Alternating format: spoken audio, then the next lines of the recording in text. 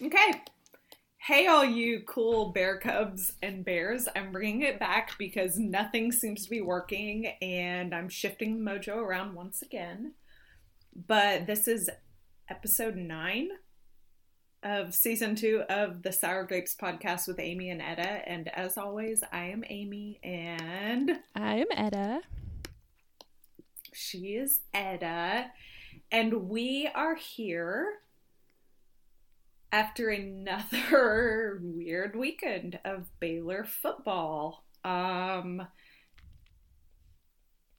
which we will talk about. I don't know what the Sour Grapes podcast is anymore, because I feel like every week is just us being a little bit angsty over the state of Baylor football and less so making fun of other fan bases, but we have got some material to work with this week, so yeah, we have a little do bit. What we can. We got some sourness this week. Anyway, yeah. Etta, what are you drinking tonight? Tonight, you're going against our plan. I know.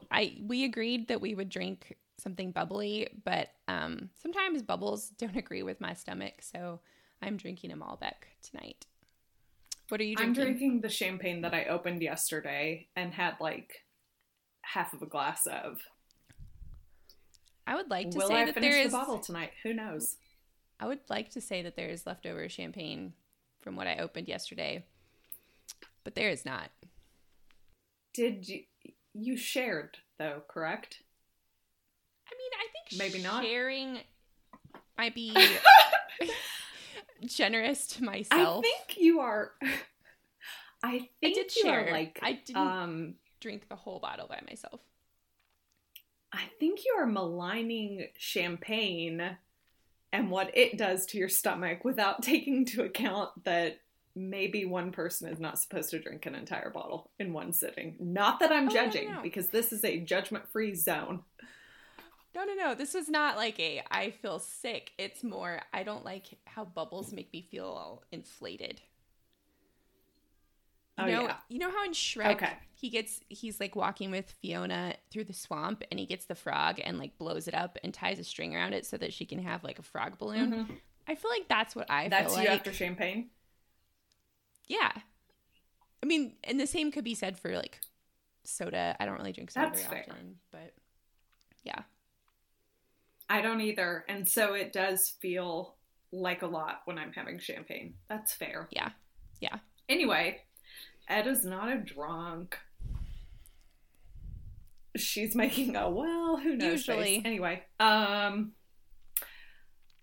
anyway, yeah, here we are. How was your week?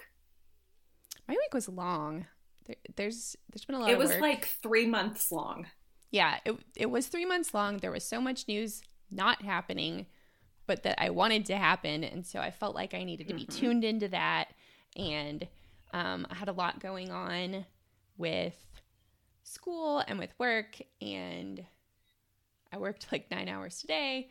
But it's nice to have it be Sunday. How was your week? My week was good. It also felt like it was like 3 months long, even though it was like a fun week for me. I did successfully execute the surprise on Graham, and Todd and I picked him up from school on Wednesday, and he thought someone had died in our family because we were both there. Oh, no. And then he said, "Are we going to Universal Studios?" And I was like, "Yes." So I spent all day Thursday and Friday in a special little bubble away from U.S. election news, and it was pretty great. And then, of course, the 2 hours that I didn't have internet on my flight home, we named a president-elect. So apparently, if I had just like shut off my internet the whole time, we might have had a president sooner. I don't know. I blame you. But it was really fun. And shout out to Shannon Layerly for getting this trip booked and helping me execute a flawless surprise. So I know that it's weird to travel in a pandemic and to go to a theme park, but I do have to say that Universal Studios did a really good job of like enforcing mask wearing over the nose and over the mouth. Like I saw them stop people walking around outside even. And then all of the lines were like artificially longer than they were because people were 6 feet apart in line. So I felt good. Now I might have COVID in a week, but probably not though. Felt good in the midst of it all. Yeah. Can't complain. Good surprise, fun time. Did Graham love it? And then football happened yesterday. Graham loved it. Good. But I, like, in my old age, all of the, like, virtual simulation rides make me so sick. Have you been to Universal? I have a lot of phobias that don't do well with theme parks. And I also get extremely motion sick. So that's me. That's me now, apparently. Unless it's a spinning ride. If it's a spinning ride, I am in. But like, if it is a roller coaster, Tilt-A-Whirl is fantastic, but I can't do roller coasters. See, I can do anything in like open air, but when you get me in like a motion simulator in front of a huge screen, yeah. Like there's a Simpsons ride that is that. Yeah. And Graham loved it. And I would have to sit there in the seat, like sweating profusely, closing my eyes, like praying that I don't vomit. And then I would get off of it and feel like I'm going to puke for like an hour afterwards. And we wrote that thing. Did closing your eyes help or no? It helped. It was better than open eyes, but it was a miserable experience. And I was like, Graham, you know I love you because I'm doing this even though I want to die. Yeah. So movies that have really shaky cinematography make me sick. And I didn't know this until when I was in college. We went to see Man on Fire in the movie theater. And it's with Denzel? With Denzel. We went to see, what's the movie theater there just north of Walmart on Franklin? Anyway, whatever that's called. I don't know. We went and I had to leave partway through the movie and go to the hospital because I didn't know what was going on. I couldn't see straight. I couldn't walk straight. And the doctor was basically just like, I think your optic nerve gets overly stimulated and you should just close your eyes or not watch movies like this anymore. So now I don't watch movies with shaky cinematography. I've never been like this before. Todd and I went to Disney and Universal for like a week right before we got pregnant with Graham. And like, I loved the Simpsons ride. I loved all of these stupid simulation rides. So I don't know if like childbirth triggered something. I think we being should just older blame it on the triggered kids. Something. And then I went down a do I have a brain tumor rabbit hole, which is fun, and I still haven't ruled that out, so who knows. Maybe you just have the same optic nerve issue I have. I mean, maybe that's the case. We'll go with that one. That's better than a brain tumor. Yeah. Anyway, on to happier subjects that hopefully don't involve me dying in the near future. Like, happier subjects like Baylor football yesterday. We are playing fast and loose with Happy. You know, yesterday was a good day. Yeah. The first half of the game was really fun. It was very fun. We were making things happen. Offense looked... I don't know, though, because I feel like I have... it's not recency bias, but I feel like I have like just good things happening bias. And I think that I'm forgetting the fact that when we started out purely on offense, it wasn't necessarily fruitful. But we were able to make things happen from turnovers in the first half. Yeah. And I feel optimistic off of that. That's true. I don't know. I can't decide if I feel optimistic yet or not. I liked that I saw some flashes of what might be. And then the wheels sort of fell off. But did the wheels fall off because the wheels were not secured, or did the wheels fall off because one of the wheels got chopped off and then the rest of the wagon couldn't recover? Yeah, we're talking about Craig Williams, right? Yeah. I mean, I feel like that was the turning point. Him getting injured and going out of the game was the turning point in this game. And I don't know if it deflated everyone because it was like, oh, we were doing so well and now this happened, or if it was he was really holding the team together in terms of an offense, or if it, all of the above. It could be everything. What quarter was it when he got injured?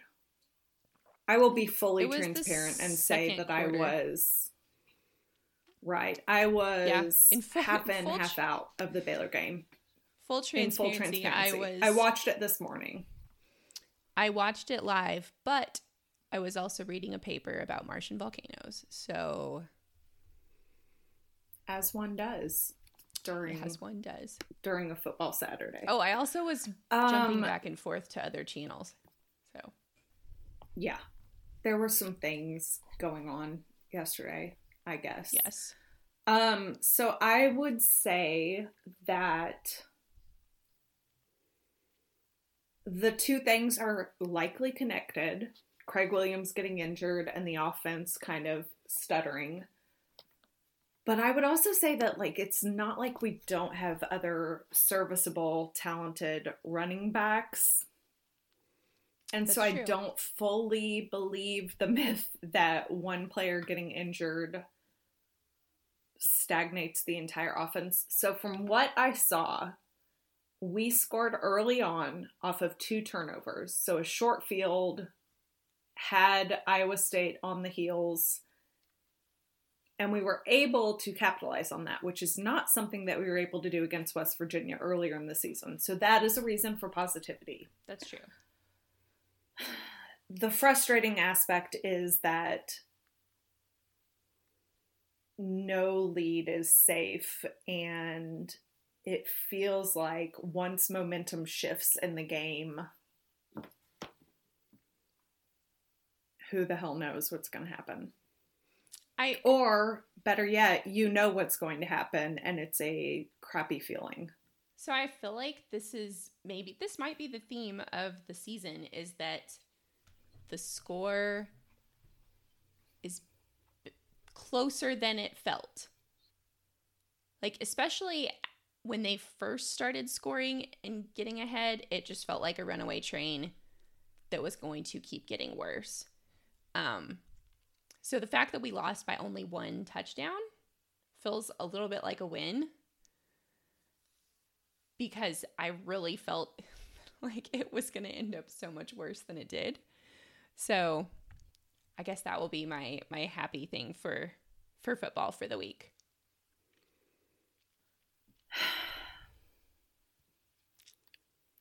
Yeah, again, full transparency, I literally went to bed before the third quarter started last night because I was tired, and I just figured I would watch the rest of it in the morning, which I did. But I just felt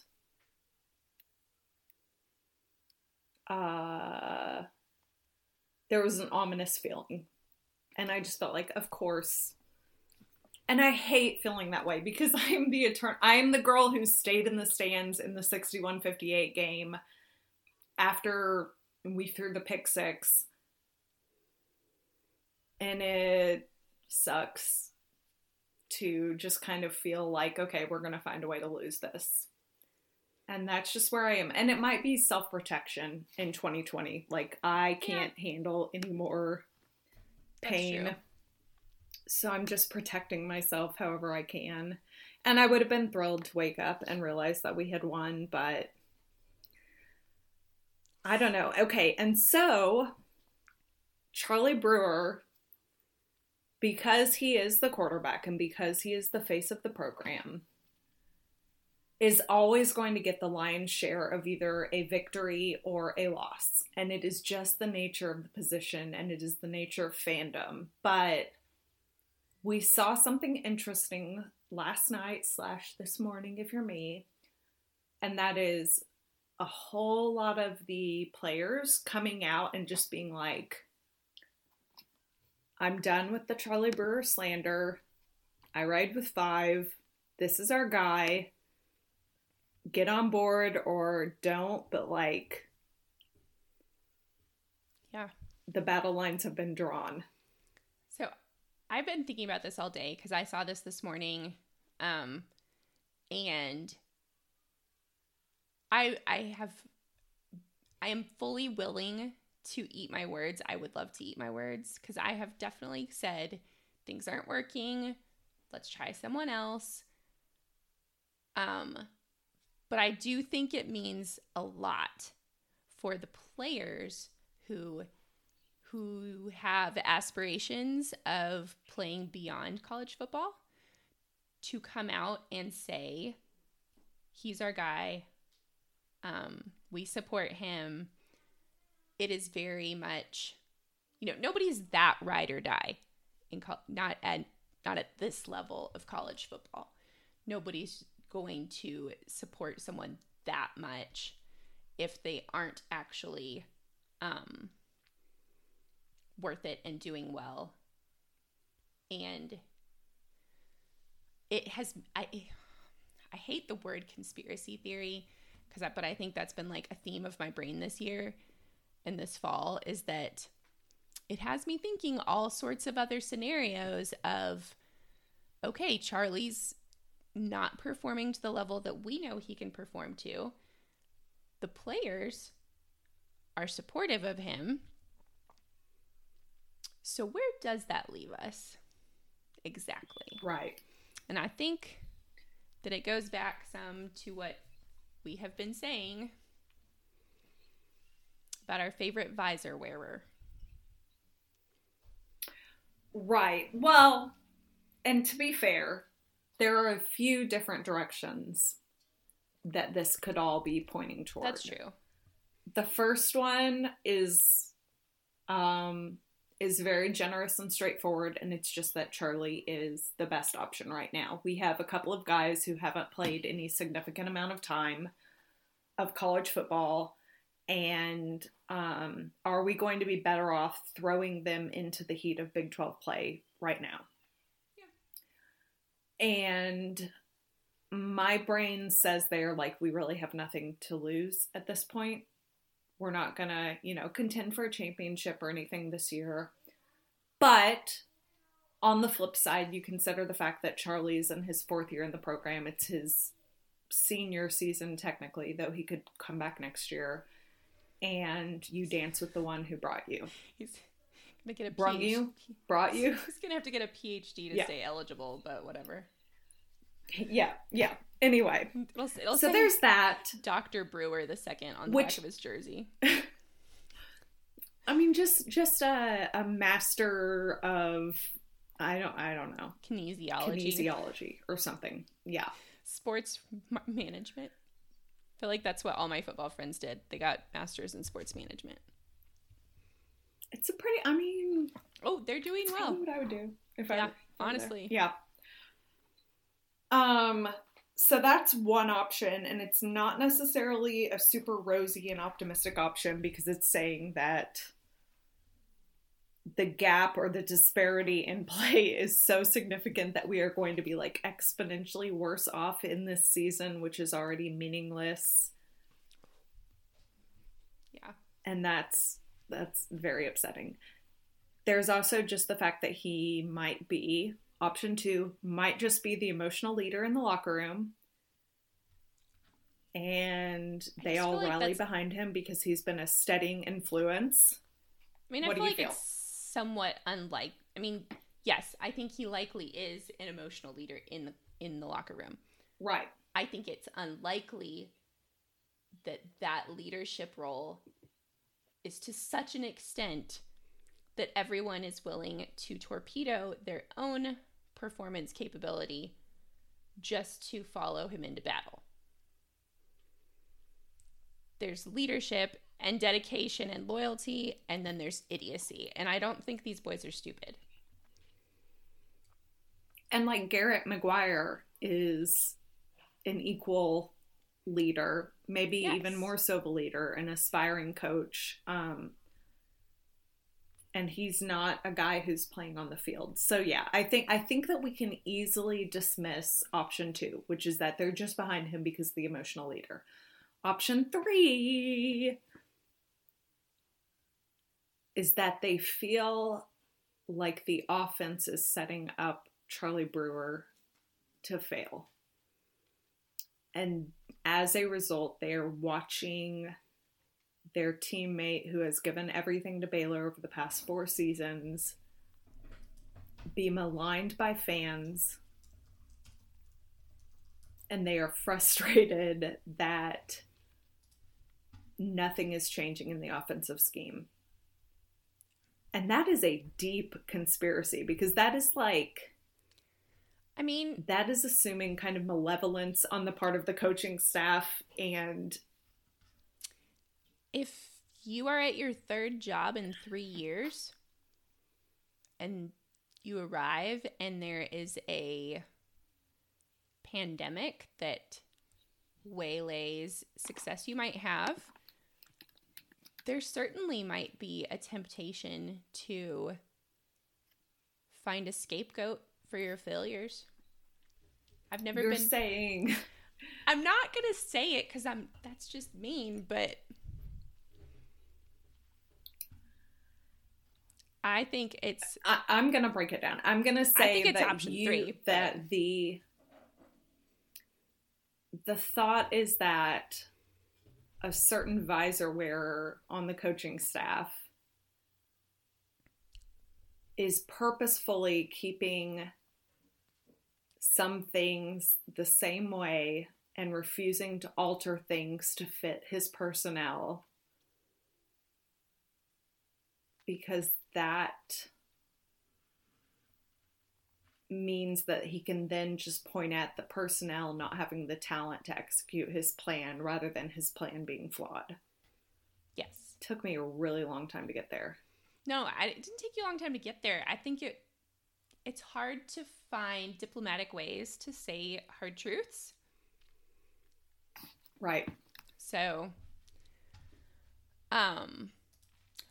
but that sort of ties in to saying mean things. And when I saw these tweets this morning from these young men who were saying, I'm so sick of seeing y'all come after Charlie, I felt a little bad. Slander Charlie. Slander Charlie. Right. Although, isn't it technically libel if it's... Anyway, that's a whole other thing. This is legal torts with... Is it a tort, I think? With Amy with Padgett, Amy Esquire. Anyway, so I felt kind of bad because I mean I have said it looks like there's something wrong going on. Maybe Charlie's not our best option. I don't think that's unkind. I don't think that's like spite or so then cruelty. I got to looking. I got to doing some research and finding some receipts. And some of y'all are not very nice. Some of y'all say really awful things about people you don't know. You've never played. Well, maybe cheer some for? of you have. But I feel like the vast majority of you have not played college football. Certainly haven't played college football at the Division I level as a starting quarterback.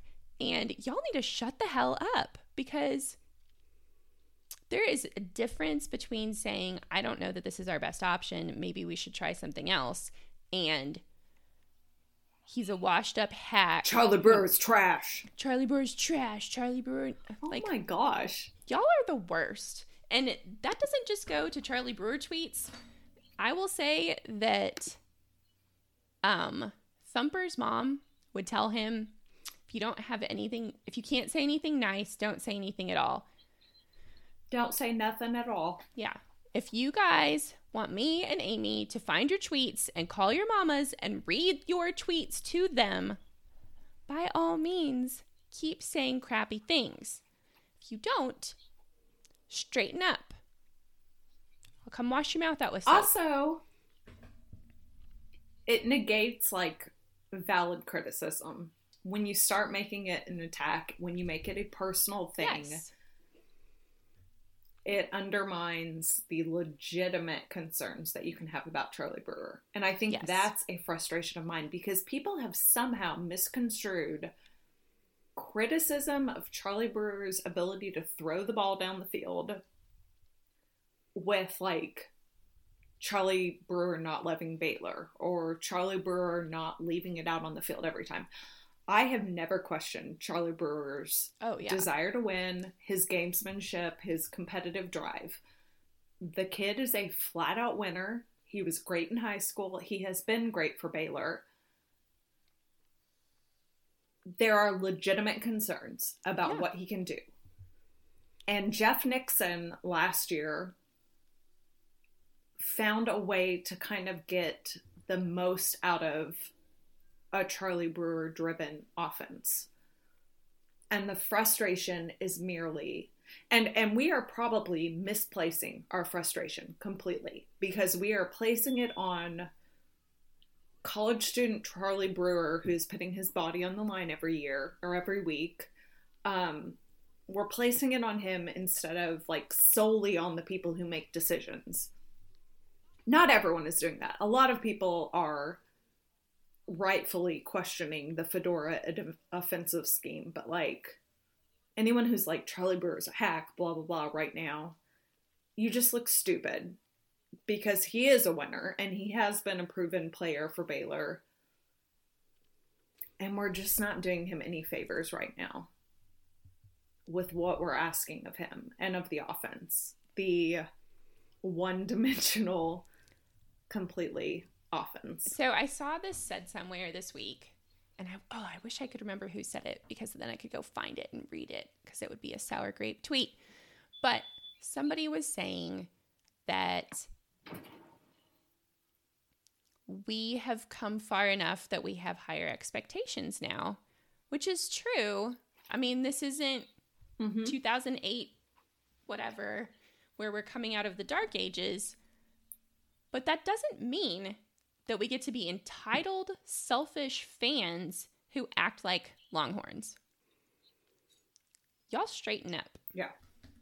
And we go back to, at the end of the day, it's 2020. We are in a global pandemic.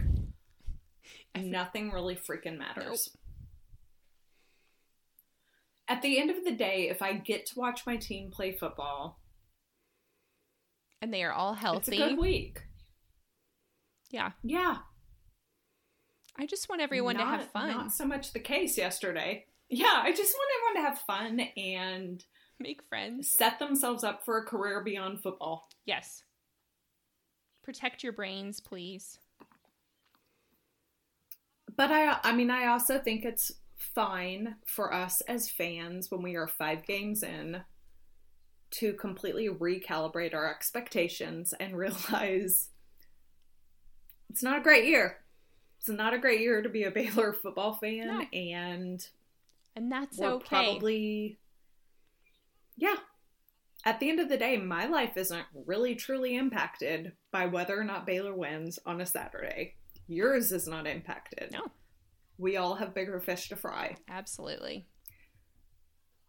The people in the locker room, the coaches whose careers are based on this, like, they have legitimate claims to having a week ruined by Baylor football, but we're all going to be fine, guys. And gals. This is an inclusive podcast. I feel like when I say gal or guys, I'm being inclusive, but I'm probably not being politically correct this is there. Probably not professional, but I use y'all as my non-gendered pronoun in all professional communication. No, I think that works. I just say, hey, y'all. You don't use folks, F-O-L-X, folks? No, because that makes you sound like you have no teeth. Apparently that's very forward right now, though. That, the using the X. Wait, if we say, so if you're pronouncing it folks and you're pronouncing the X, should it be Latinx instead of Latinx? I don't know. This is like quixotic and quixotic. I thought it was... I have very real disagreements. I thought it was chaotic. No, it's quixotic. What? Whereas you say Don Quixote.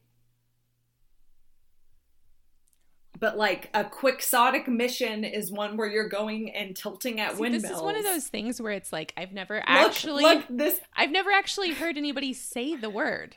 I've only seen it written. We tied literature into this damn podcast again this week. I've never read Don Quixote. I haven't read it in its entirety. We did a little bit in my Spanish classes in high school, and we saw a play. But I always thought it was quixotic also.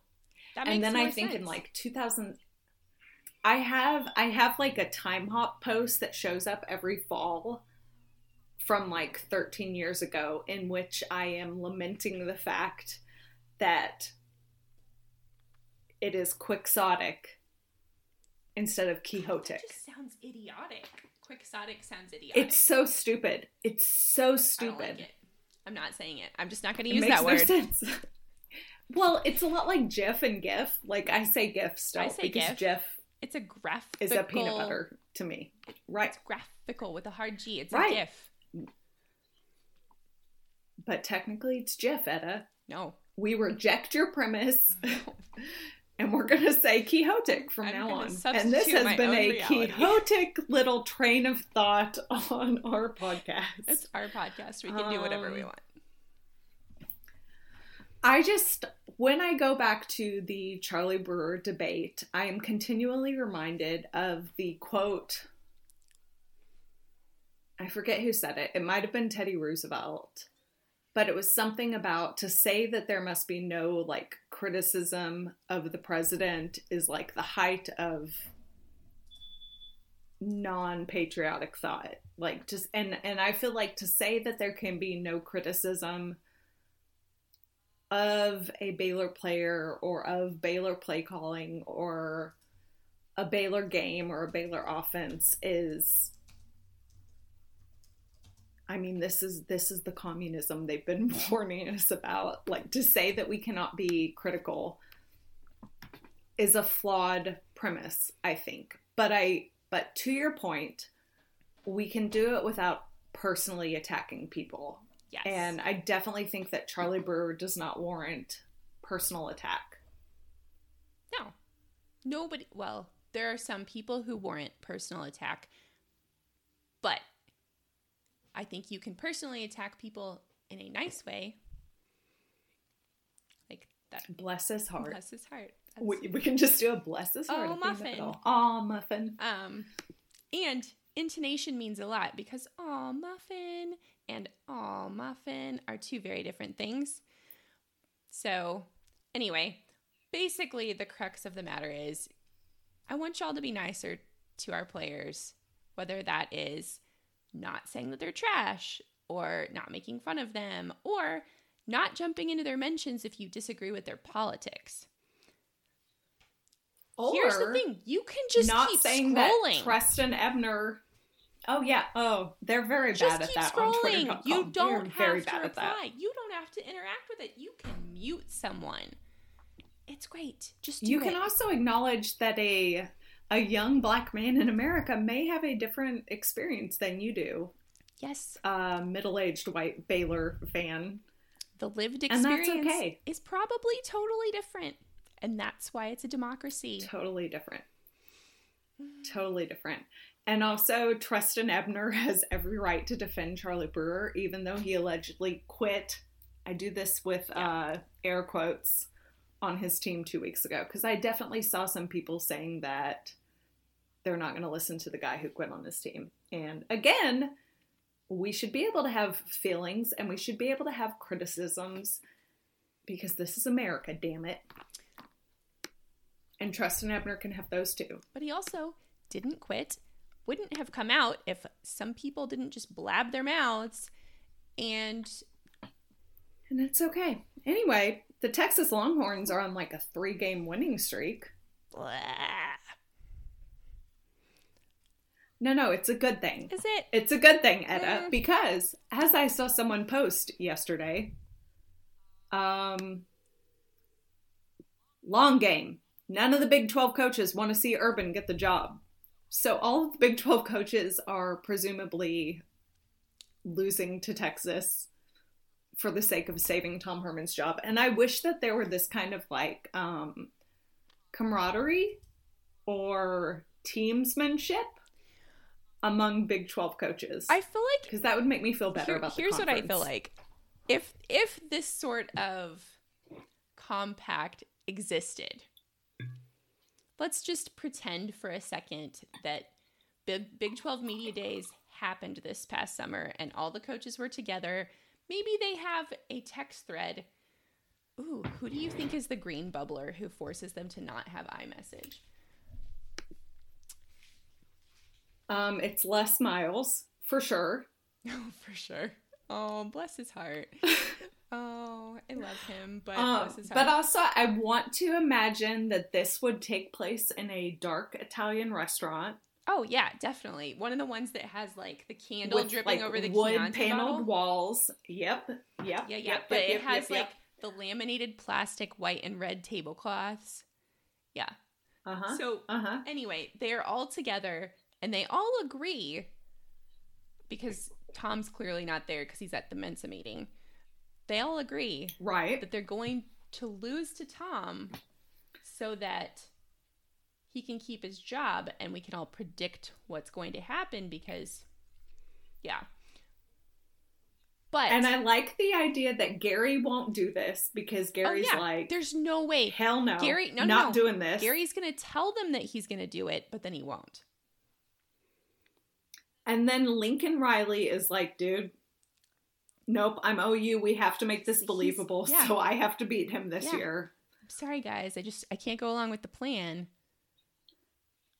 I can. Poor Dave Aranda is new. He's at his first Big 12 meeting. He's a sweetie, and he's like soft spoken. He's a nice guy. He's just gonna go along with it. And he's like, I can't make my former roommate lose. Right.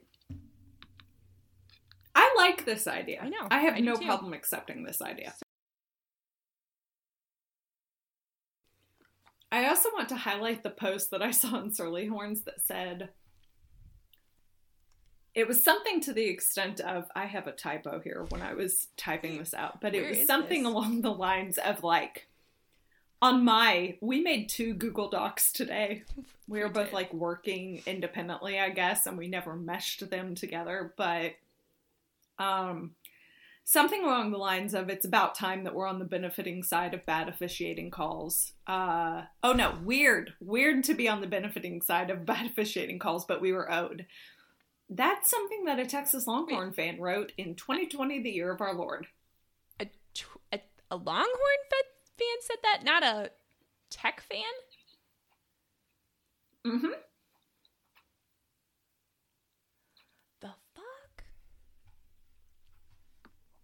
They never get the good calls, and they especially never get the good calls in Austin, which is where they were yesterday, as we all know. Y'all are even more delusional than I thought you were. It's so good. Oh my gosh. I also waded into Surly Horns this week. And I think, you highlighted the misogyny. Mm-hmm. Misogyny and so much sexual objectification. So much. Like, guys, this is going to shock you, but women are people.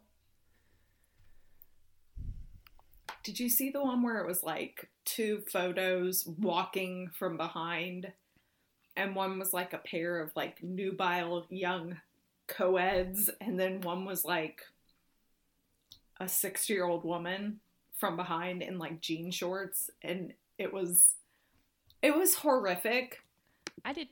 And I just think like, oh my God, I never want to go in public again if I know that assholes on the internet can take pictures of me from behind and like subject me to criticism for the world to see. I did not stumble across that one. No. It was in the game thread. Yeah. No, Lucky I was you. just in the regular old Fire Tom Herman thread. which, you'd think would be on a subject since it's talking about firing Tom Herman, but apparently even the topic of firing your coach isn't enough to keep you from being horny on Maine. So, anyway, but the big takeaway is that even if they keep winning, they need to fire Tom Herman. Because he isn't winning decisively enough. Right. He's reached the peak of his recruiting capabilities. He might be able to get them to the Big 12 championship, but not win the Big 12 championship. Like Mac Brown. Very Mac Brown 2013 yes. vibes. And my question is, how would they know if he can get them there? So I think that certain things have to happen. They have to win out. I honestly, I think that maybe they just have to win out to get to the Big 12 championship game. I need to further dive into this analysis. And you're the STEM girl, so your math may be needed here. But they have already played Oklahoma State, who Oklahoma will have to play. Yes. They've played West Virginia. I'm only good at petty math. They've played Baylor. I'm not good at They're going to have to play Kansas still, which we know is not a given for Texas. Did you see the Kansas score this week, though? Because, damn. It doesn't matter. It's not a given for Texas. It's true, but... And they've played Kansas State, right? Because that's another, traditionally a game that gives them because they some fits. They did not do well, right? I'm pretty sure they played But they in have Manhattan. not played Iowa State. Yeah, they haven't played Iowa State. They haven't played Kansas. So honestly, I think that Texas might be back. Might have a clear path to the Big 12 championship. In a year that doesn't matter. They do play Kansas in 2 weeks. So they even have a bye week to prepare for Kansas. Even if Kansas can keep it close, that's the kind of chaos. Oh, they haven't played Kansas State yet. That's the kind of chaos that I need in my life. I think it was Oklahoma that played Kansas State already and lost. And lost to Kansas State, yeah. So Texas has Kansas, Iowa State, and Kansas State. I think that if they win those games,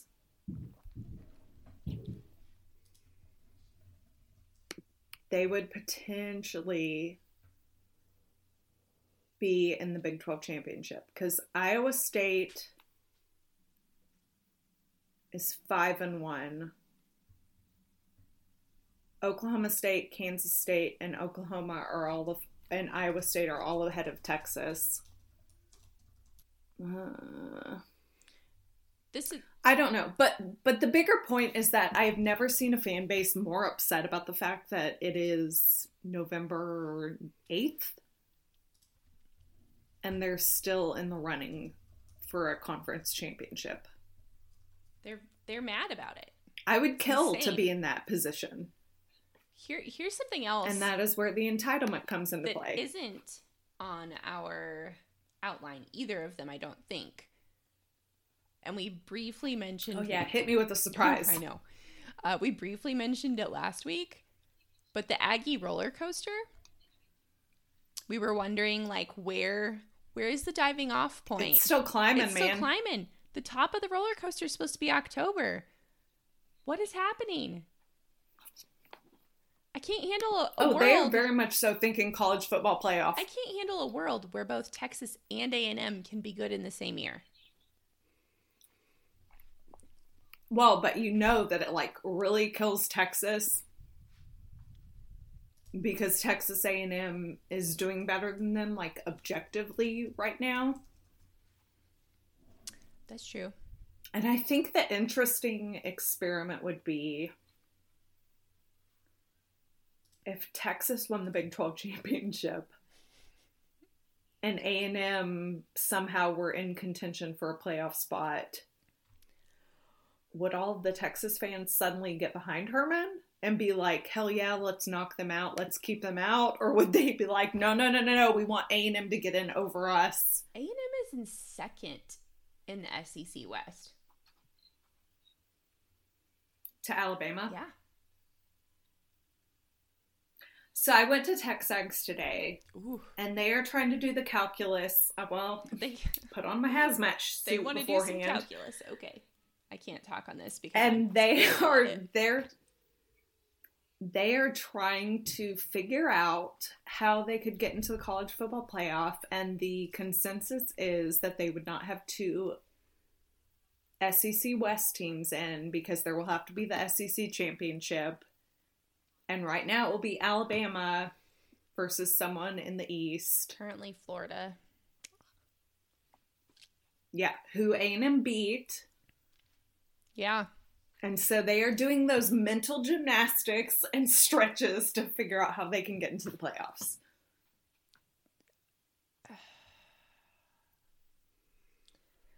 Would Texas Longhorns rather edge A&M out of the playoffs than lose Tom Herman?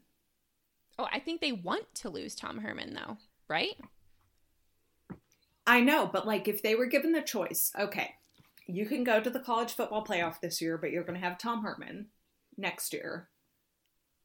But you're going to keep A&M out of the playoff.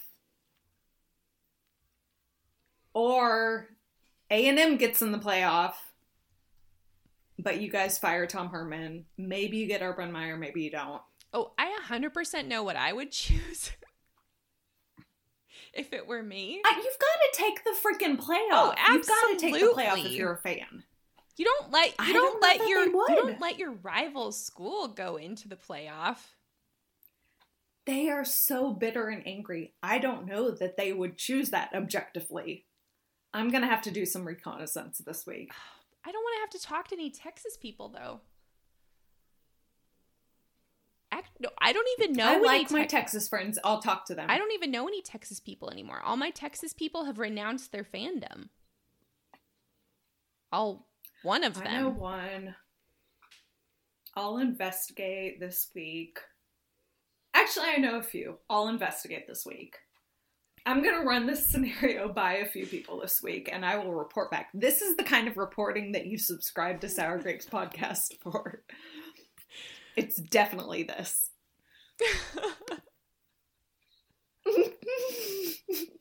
As we both just devolve into convulsive laughter, it's fine. My brain has been scrambled. I think Etta dropped an F-bomb. I think she dropped an F-bomb. To be fair, it was a D-A-F-U-K-Q? I don't know. D-A-F-U-Q. Mm-hmm. I think it wasn't the proper it wasn't spelling. A hard F. I really hope that my parents unsubscribed. No, we need every listener. There are dozens of you out there in Sour Grapes world. Pac-12 is back. They are. Pac-12 after brunch. A lot of their games were early this year. This week. I saw someone ask today if USC is a title contender. So I think that's my question. When does the college football playoff get decided? When are we doing this stuff? I want to say December, surely. It's like the week after the 12th of December. How? I don't know. It's like 5 weeks from now, right? No, that's like 7 weeks from now, right? Because if you have 4 weekends in November and then 2 weekends in December, that's 6. So it's, 5 weekends. So they're playing how many games? And how do you then decide a college football playoff spot? And how do you decide bowl eligibility? I don't know how anything works in 2020. So I think that the smaller bowls are basically inviting whoever the hell they want. Because this weekend, Air Force and Army got canceled. And I think I saw somewhere that the Independence Bowl was thinking of inviting both of them as a makeup game for their regular season game. Okay. So I think the smaller bowls are sort of doing what they always do, where they can just like invite whoever the hell they want. But those bigger bowls have conference contract obligations. Right. So. And also, like, Baylor and Oklahoma State are still supposed to play December 12th. That's true. Right?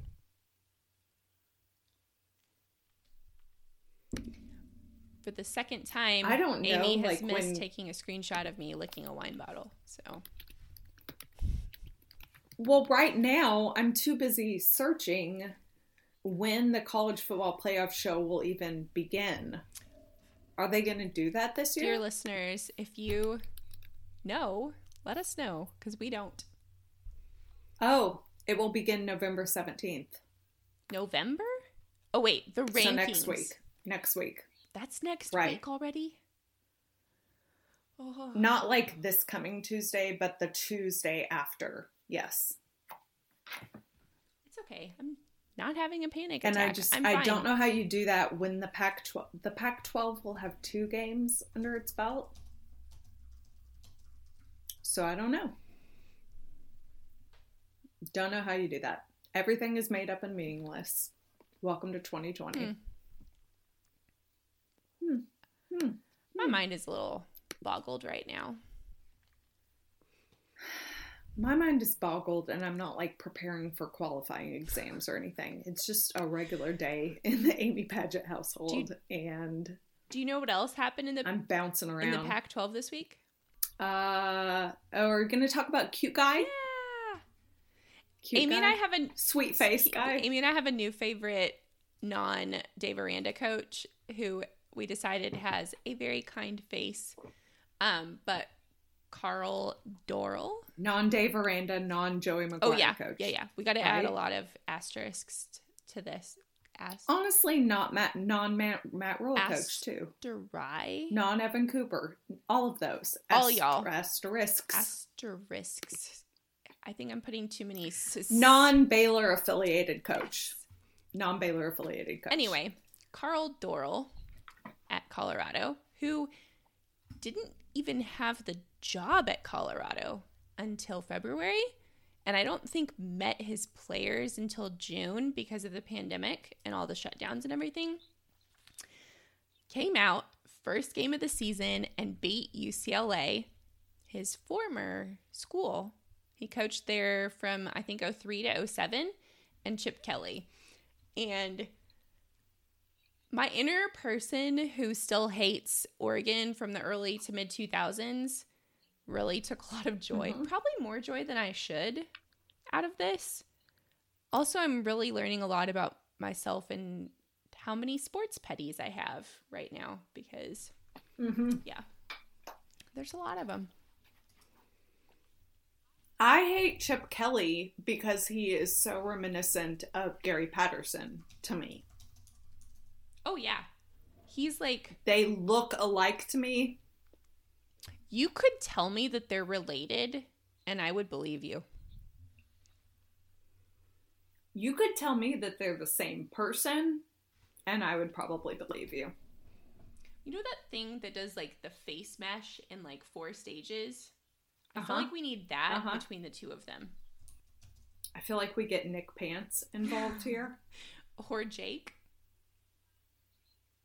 Or Jake. Noted Sour Grapes listeners, Nick Pants and Jake. I don't know if Nick listens. I don't know if Jake listens anymore. Jake, if you listen, give us the signal. Or if you are not Nick or Jake and you're good at merging faces, let us know. Because I feel like we need this. They're at least brothers. Look, a quick Google tells me that nobody else has already done this, so it's a niche market that you can get in on the ground floor. Right, and it'll be something that we use for years and years and years to come. I just like that your sports petty with Chip Kelly is, like, rooted in actual, like, fact and actual events, and mine is made up entirely in my head, and I'm still just like embracing it fully. Yours is like he Going looks with like it. Gary Patterson, and that's why you hate him? Mine is like, I had a dream that Todd cheated on me, so I'm mad at him for 2 months. Like, it's that level of insanity, but I don't care. There we go. You had a dream that Chip Kelly cheated on you? No, it's the same level of like stupidity in my head. Chip Kelly probably would, though. He looks like the kind. Oh my gosh. Anyway. Are we going to talk about COVID super spreader event Notre Dame rushing the field against Clemson? Clemson minus Trevor Lawrence. So there's a big asterisk against that. Trevor Lawrence, who But it's still a also good was win. not wearing a mask over his nose On the field. Yeah. Although I read somewhere that he has passed negative. It's the heart yeah, thing. he has to have like a heart scan before he can play, which good on Clemson. That's good. They should be doing that. I don't know a lot about hearts. They're protecting him. But it seems like a good thing. But yeah, my first thought, and this is like so sports petty, was your Notre Dame, act like you've been here before. Like, why are you? That's valid. Why are also. y'all rushing the field for one? But then I also try to keep in mind that, you know, it's 2020 and everything is made up and meaningless, and we find joy wherever we can find it. Yeah, that too. But you aren't going there. It wasn't. But that's also a good point. Where I was going was that these are potentially college students who have not been to a bunch of Notre Dame games before, and so they haven't partaken in big wins. So to them, they haven't been there before, and they want to rush the field, and they want to feel that joy. It's also very As fair. someone who rushed the field during the 2004 A&M game, I totally get it. Mm-hmm. Granted, we sucked back then, but I get it. But also, we're in a pandemic, and I have seen the comparison of how is rushing the field any different than all the people going out and celebrating a certain political victory yesterday. And the point, I absolutely see the point. I will say the vast majority of people that I saw out celebrating the political win were wearing masks and somewhat socially distanced, and the vast majority of Notre Dame fans were not wearing masks, and Notre Dame, not, and were not far apart. I mean, it was literally just like a teeming amoeba of humanity in the middle of the field, and I hope there's not an outbreak. But I checked the Georgia Tech bioscience has this interface where you can put in where you live and the size of the gathering you're going to, and it will calculate the probability that someone in the group that's gathering has COVID. And for a gathering that large in South Bend, the probability is 99.9% chance. So, you know, have fun with that. So I'm asking for a friend. Well, what's the probability of a gathering in Orlando at a theme park? I mean, were you 2 feet from them not wearing masks? We were all masked and like 6 feet away. I mean, there's layers of risk factors. If you describe it, there are layers of risk. You describe it like slices and I think that of what I would Swiss say, cheese, the holes don't all overlap. Each intervention is meant to prevent problems that arise with other interventions. You were far away from people. You were outside. You were wearing masks. I assume y'all were washing your hands. They did like spray us with hand sanitizer before we got on every ride. Is it risk? So that like risk everyone was less? touching the ride. It's not risk less. Is it No. high risk? Probably not. But I would say also, and this would be my hope for the Notre Dame student body, you've got 2.5 weeks until Thanksgiving. Get tested. Maybe don't isolate. Infect your parents and your grandparents. Go easy. So like my whole plan is we're not going to be doing any other risky activities before we see elderly family members. And before Christmas, we are going to not be in school in person for like a week and a half. Yeah, same here. I think you just made my decision about going to Colorado this week for me. So, yeah.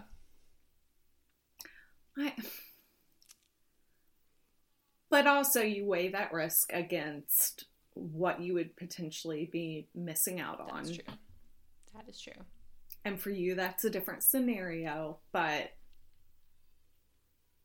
I'm sure that all of Notre Dame's student body is going to take this very seriously going forward and isolate accordingly and get COVID tests before they go home for Thanksgiving. Obviously. There's certainly none of them who think it's They're pro-life. They're pro-life, Etta. I mean, I would describe myself as pro-life. Pro-all-life. I would also describe myself as pro-life. So stay home, wear your mask. But I also believe that I can kill someone with COVID. Anyway, yeah. Welcome to Amy and Etta's Speaking of pro-life hour. Remember that time that Sam set a trap in our house while Todd was working in the office while I was in Orlando? This is my favorite. That was the highlight of my trip. This is the highlight of my week, is that Amy texted me on Thursday, I think. Thursday. And I was stuck on a ride. Like, I was stuck on a ride, trapped on a ride that had broken down. And I got a text message from Todd with 2 pictures of kite string. Just like wrapped around. So our house downstairs. like has a staircase like in the middle, and then everything kind of goes out around that, and you can make a lap around our living room, dining room, kitchen, playroom, entryway, living room, blah blah. She had wrapped kite string 5 to 6 times around the entire downstairs, like going around the living room, dining room, couch, staircase in 10 minutes. Todd came out of the office after 10 minutes and found this and was just like, what? It probably only took her like 2 minutes. And she was like, I made a trap. What did she do? I made a trap for Scooter. What did she do for the other 8 minutes? Y'all won't even discover. Probably tortured Scooter. You won't even discover for another 2 months the things she did. I found pepperonis on the train table in our playroom. I always joke because, like, I have done so much solo parenting. I did a 7-month-long deployment when I had a 2-year-old and a 6-month-old. And I don't even know. I went on a 6-week field course once and made sure my mom was here for 5 of the 6 weeks to take care of things. And even still, it was a disaster. I don't even know. Yeah. Yeah. Yeah. But so she sent me these pictures, and to Todd's I was credit, just like he was trying to do a job. Yeah. I was cracking up because I could just picture I Todd cackled coming out of the room and being like, holy hell, what happened? What is going on? Yeah. What's going on? His mom came over on Thursday afternoon. My aunt came over on Friday afternoon. She went to school Wednesday and Friday. Did you leave meals made? But or did Todd have to make meals? I left chicken pot pie from Costco that we had on Monday. And then I left lasagna from Costco that we had on Tuesday. I think they still like went to Brahms and went to McDonald's. And she had a lot of Lunchables. I left like 10 Lunchables. And yesterday when we got home, there were 2. Oh, so what kind of Lunchables? She loves the Lunchables that have 2 dark, she calls them dark Oreo cookies, just regular Oreo cookies. And it's like turkey, cheese, processed cheese, and Ritz crackers. And she eats the cheese and the ham or turkey and the Oreo cookies and does not eat the crackers. I know. It's horrifying. I'm speechless. One, I hate lunch meat. Yeah. And Lunchable lunch meat is like the worst. It's not meat, I'm pretty sure, or it's like tongues. Well, you know, like the buttholes. You know the Carl Buttig turkey that's like super thin sliced. That's also not meat and has been pressed. At least I don't like that. At least it's super all. thin. Mm-mm. But like the Lunchable meat is like thick and ambiguous consistency. I like a good thick meat though.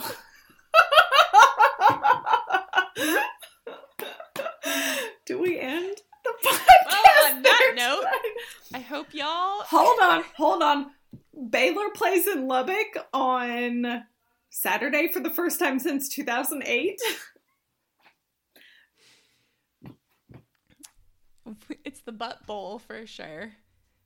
It's the Butt Bowl. We are now on Spotify in addition to our other platforms. iTunes, Apple Podcast. In case what's been holding you back from listening to us is that we're not on Spotify. I'm talking to you, Bambi. Yeah. So give Amy a follow. She is Amy Graham Padgett. And I am Bayloretta. I've lost 100 followers this week. Come, be my friend. She's Bayloretta. We are at Sour Grapes Pod. We do play in Lubbock for the first time since 2008 on Saturday at 3 o'clock in the afternoon, which is better than 6 p.m. Mm-hmm. That's true. Maybe we will win. Yay. I'm hopeful. I feel like Texas Tech is equally sucky this year, so we'll see. I think we will be earning the Butt Bowl name this year. I'm just going to sing Peaches and Cream all weekend. Need a kiss and know that I'm fake. Yeah. Subscribe, leave a review, tweet us, follow us. We don't always tweet politics, but when we do, they're good politics. No. We will talk to you about our politics if you engage kindly and politely. Anyway. Amen. Peace, y'all. Have a good week. Adios. Adios, amigos.